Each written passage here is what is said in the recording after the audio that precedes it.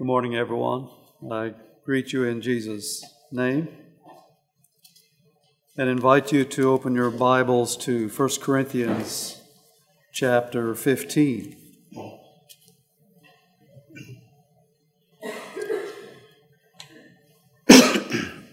1 Corinthians chapter 15.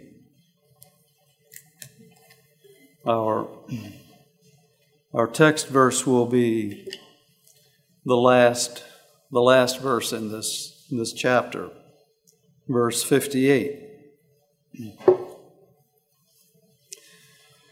And that verse says this: "Therefore, my beloved brethren, be ye steadfast, unmovable, always abounding in the work of the Lord, for as much as ye know that your labor is not in vain in the Lord."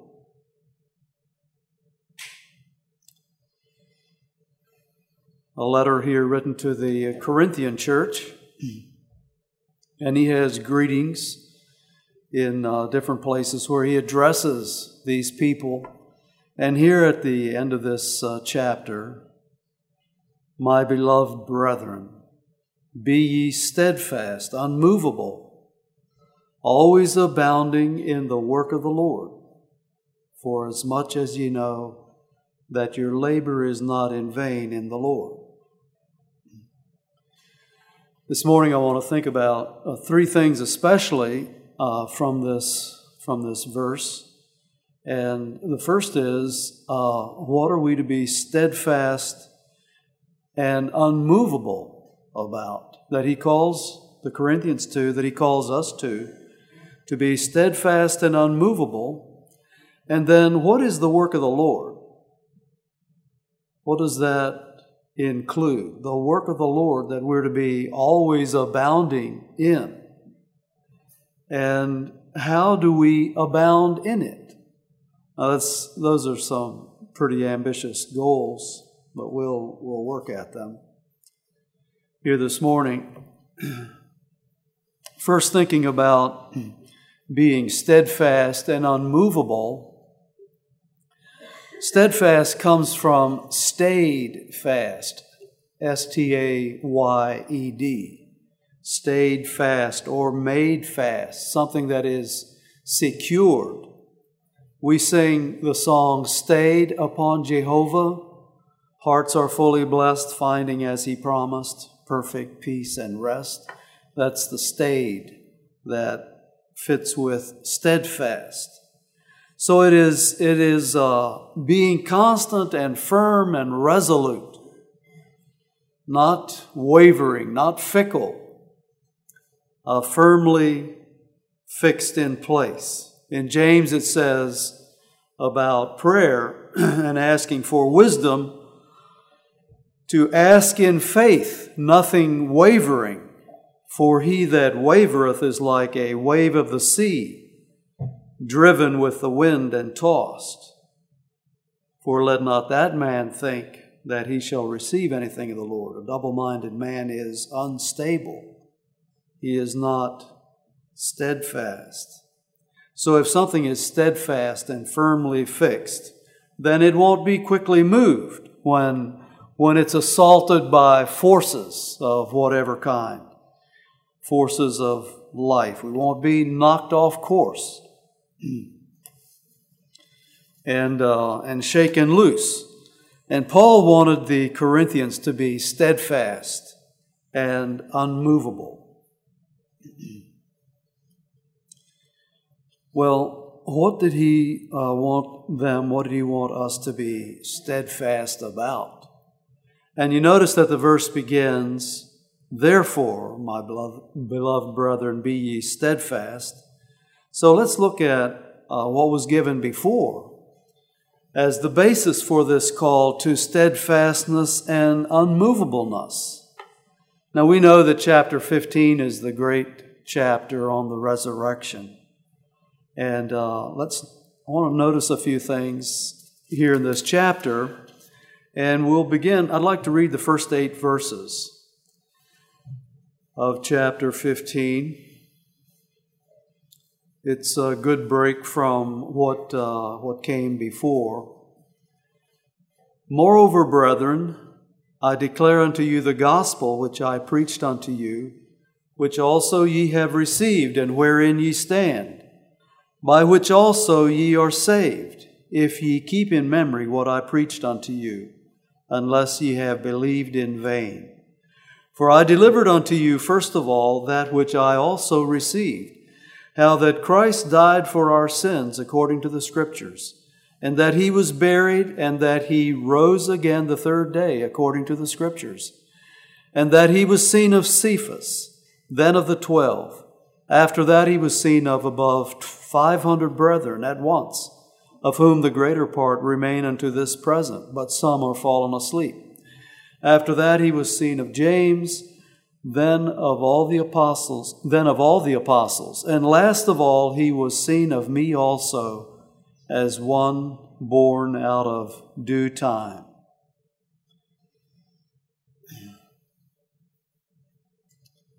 In the first verse, I declare to you the gospel. That's part of the picture. The gospel that he preached and that the Corinthians received, and wherein you stand. And you were saved by this gospel if you hold fast to that message, which if you don't hold fast to it, you'll have believed in vain. So I think it's becoming clear here to us that Paul wants us to be steadfast and unmovable in the gospel. And he's already referring here to standing and holding, if you keep the message, hold fast the message. He's already emphasizing that. And in verses 3 and 4, he tells us that the gospel, which is the good news, is this, that Christ died for our sins, and that he was buried, and that he rose again on the third day. That's where our salvation comes from. A Savior offered, buried, resurrected. And there's ample evidence, and he just reviewed a little, that after his resurrection, Peter saw him, the 12 saw him, 500 saw him at once, James saw him, all the apostles saw him, and last of all, me, Paul, the least apostle. On the road to Damascus, Paul met Jesus too, and he joined a group of first-hand witnesses of the resurrection. And he knew without a shadow of a doubt that Jesus was the Savior, that Jesus was alive. And what a difference it made in what he thought of Jesus. And remember how he was so vicious against the Christians and those of the way. And he talks here in verse 9, how he persecuted the church of God. What a different attitude he had about Jesus. But now he knew who Jesus was.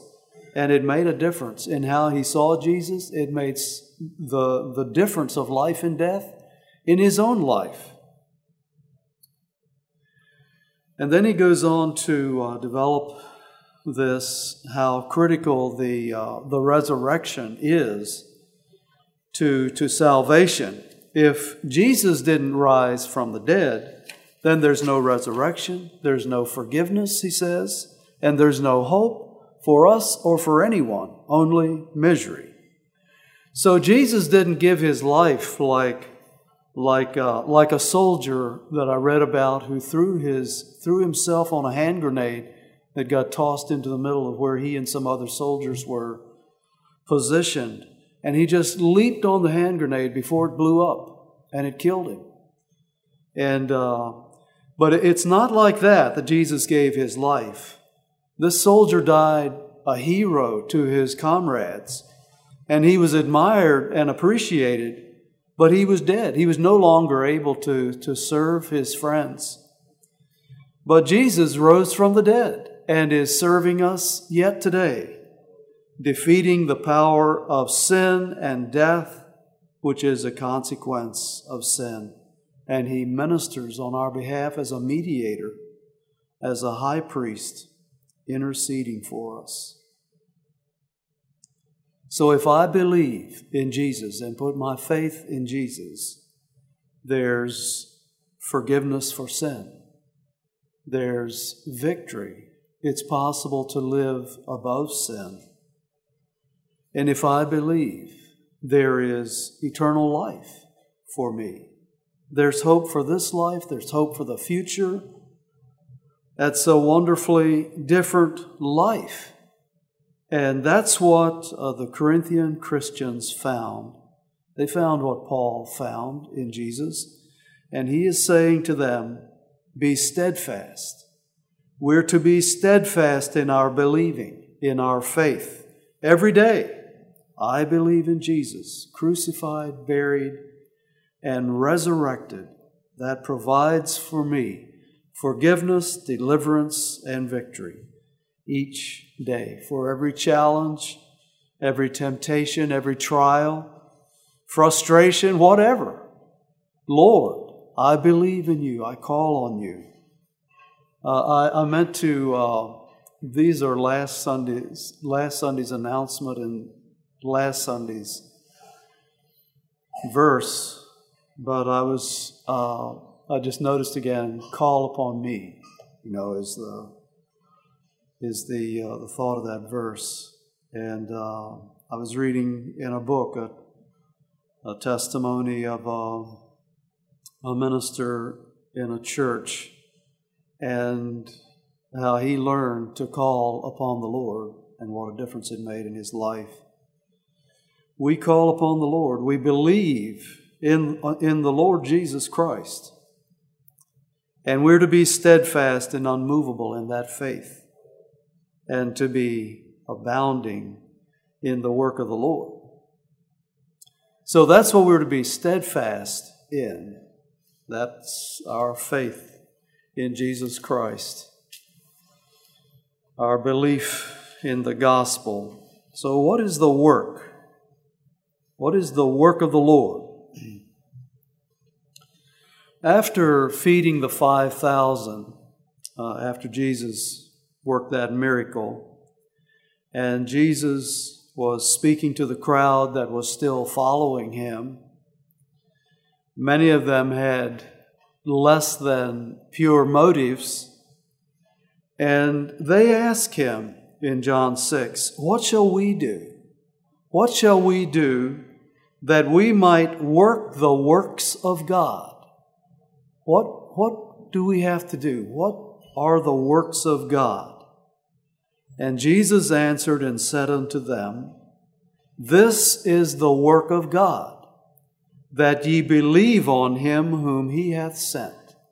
That is a work, that ye believe on him whom he hath sent. Yes, there's more than believing. The works of God, we'll touch on this a little more, but include a life, deeds, service that are approved and pleasing to God. But it starts with faith. It comes back to faith, a trust, a relationship in order to know and to do the Father's will. And that doesn't just mean, that God will give me a direction for every step of everything that I do, but that there is a relationship with Him. And I believe in Jesus Christ, the Savior, who died and was buried and rose again and gives me a new life. And I am His servant. And I am here to do His will. And it begins with faith, with believing, with trusting and following. That believing includes obedience. I trust in Him. I surrender to His Lordship. There's a part B, and that is action. In James, the 2nd chapter, beginning at verse 20, where James is addressing this issue of faith and works. But wilt thou know, O vain man, that faith without works is dead? Was not Abraham our father justified by works when he had offered Isaac his son upon the altar? Seest thou how faith wrought with his works, and by works was faith made perfect? And the scripture was fulfilled, which saith, Abraham believed God, and it was imputed unto him for righteousness, and he was called the friend of God. Ye see then how that by works a man is justified, and not by faith only. Abraham obeyed. Abraham followed the Lord that he had faith in. It begins with faith, but true faith brings a life, produces a life that bears fruit, that works. One is, there's different sides of this that we can look at, but one is that it produces a holy life. That's part of the works of God. We're redeemed to a holy life, to good works.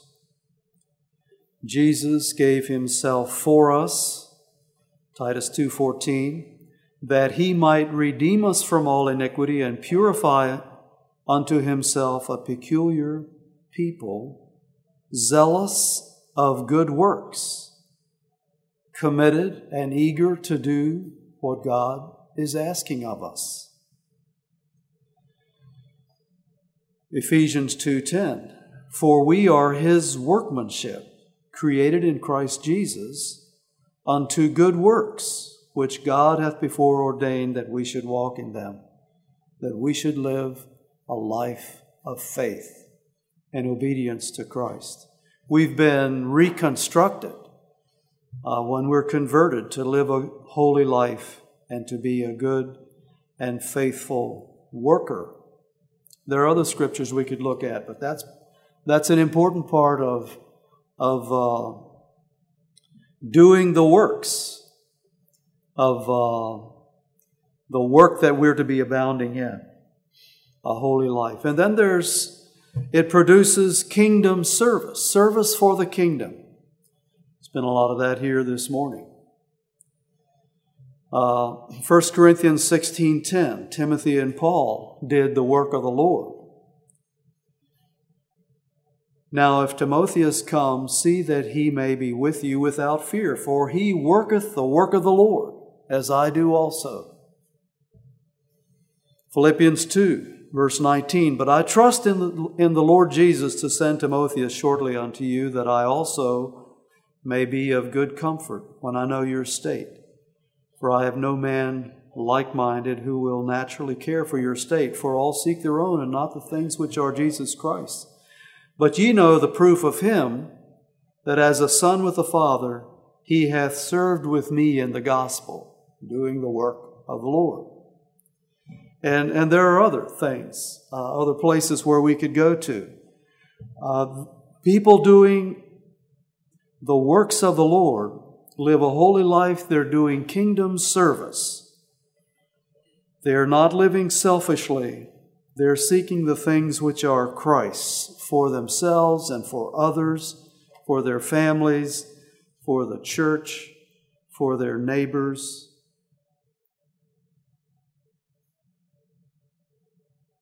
Whether they're planting, watering, or harvesting, they're doing kingdom service.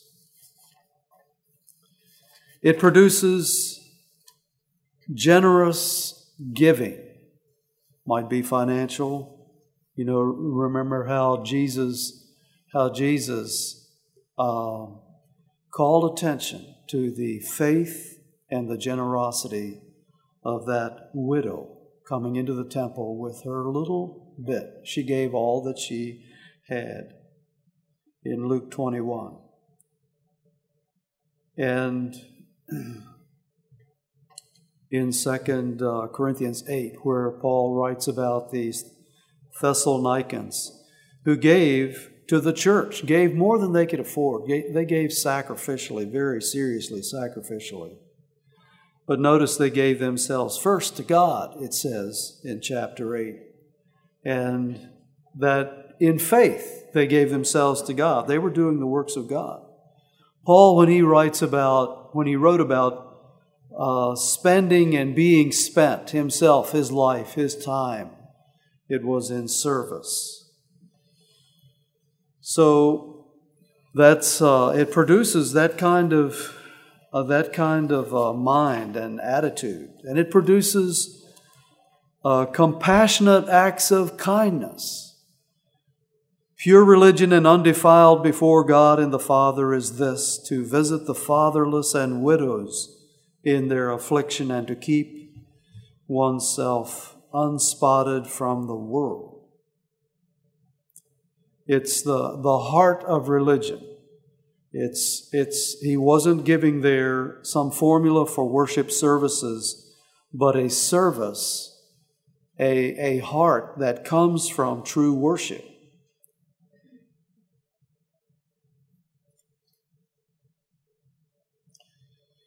So far we're seeing, and there are other things that could be added to what we've mentioned here. We've talked about holiness. We've talked about kingdom service. We touched on giving and doing acts of kindness for needy people. What about milking cows? Or what about building a house or planting a garden? Are many of us in the wrong work?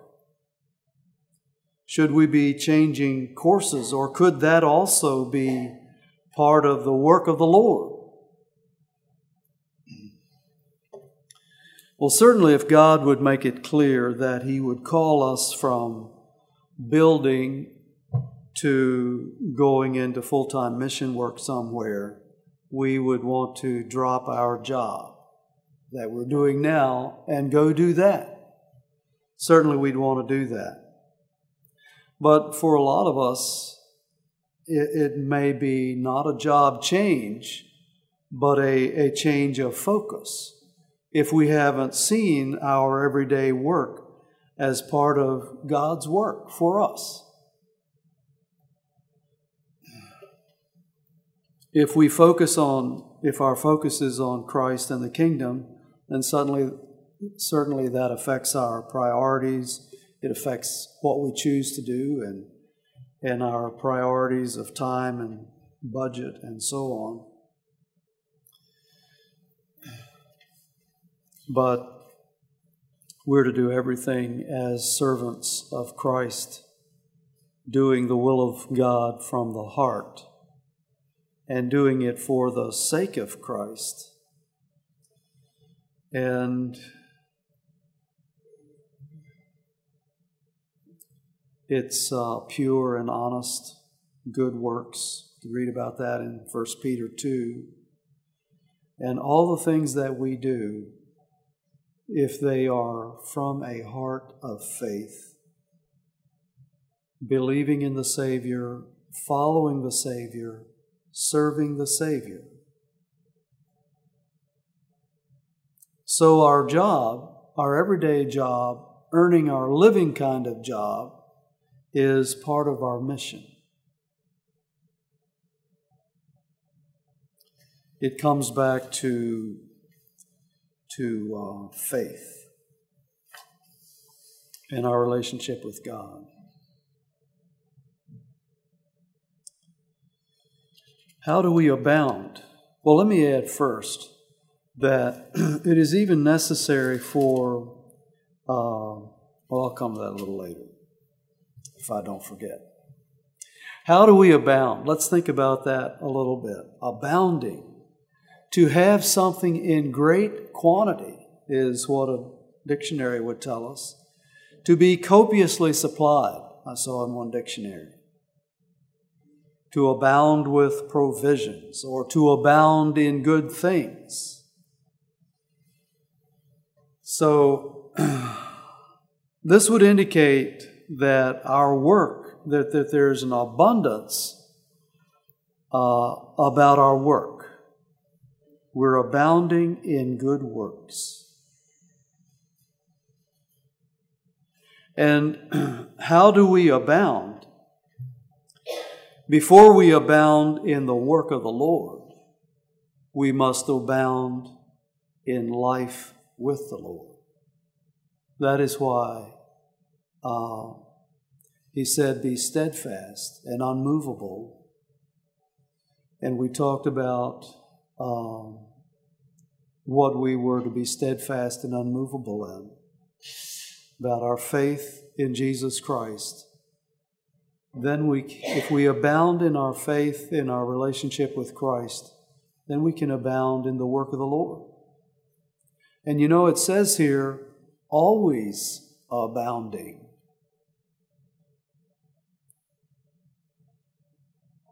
Are we always steadfast and unmovable? If we're really steadfast and unmovable, then we'll probably always be, won't we? But sometimes our steadfastness can, and I've had it happen, sometimes our steadfastness can get a little wobbly and a little bit loose. Need to tighten some bolts, tighten some ropes, some ties, something needs a little checking over and tightening. Be ye steadfast and unmovable in your faith. The work of the Lord, it's possible that we can be convinced about the importance of mission work. And I appreciated the prayer requests, the reminder of mission work abroad and at home, and the number of things that our church even is involved in. We can be convinced about those things and do this and that, and still really miss what the meaning is of abounding in the work of the Lord. And I was reminded of this, this is where I was getting ready to head to a few minutes ago, of the Sermon on the Mount, where Jesus said in chapter 7 and verse 21, not everyone that saith unto me, Lord, Lord, shall enter into the kingdom of heaven, but he that doeth the will of my Father which is in heaven. Many will say to me in that day, Lord, Lord, have we not prophesied in thy name? And in thy name have cast out devils? And in thy name done many wonderful works? And then will I profess unto them, I never knew you. Depart from me, ye that work iniquity. What a shocker. They were doing good things. Things that we would say, we could even imagine them being the works of the Lord.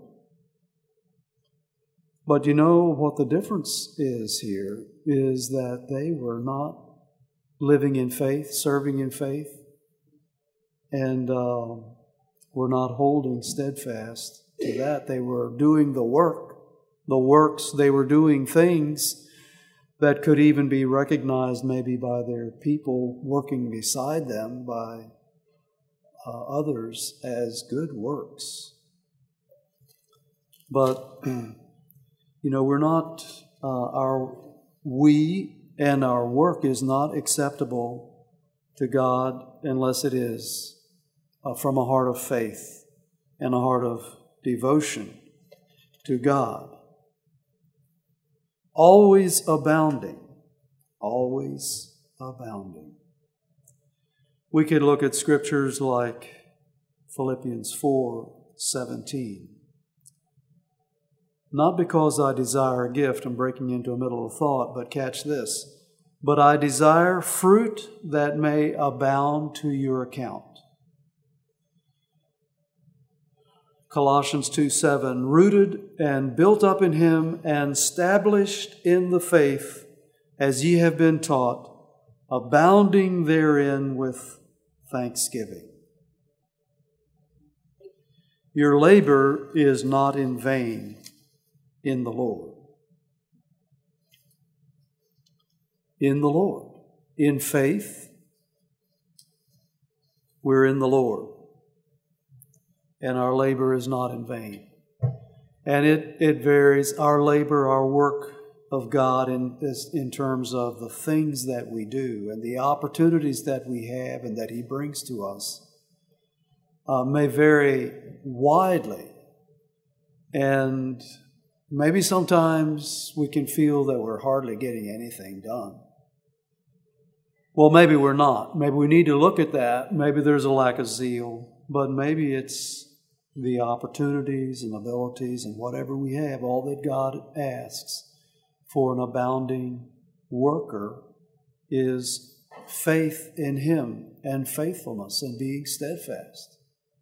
And you know, when I was thinking of this, and I don't often, I don't want to, well, I thought about Esther Glick back here on the back bench. And I would see her as a sister of faith. And she prays. And she brings people's needs and people's souls in prayer to God, concerns that she has. Sometimes she has opportunities to talk to people. And I've been surprised at some of the things she has told people, just, from her heart, to tell them something of a concern that she has about their life. And God bless Esther.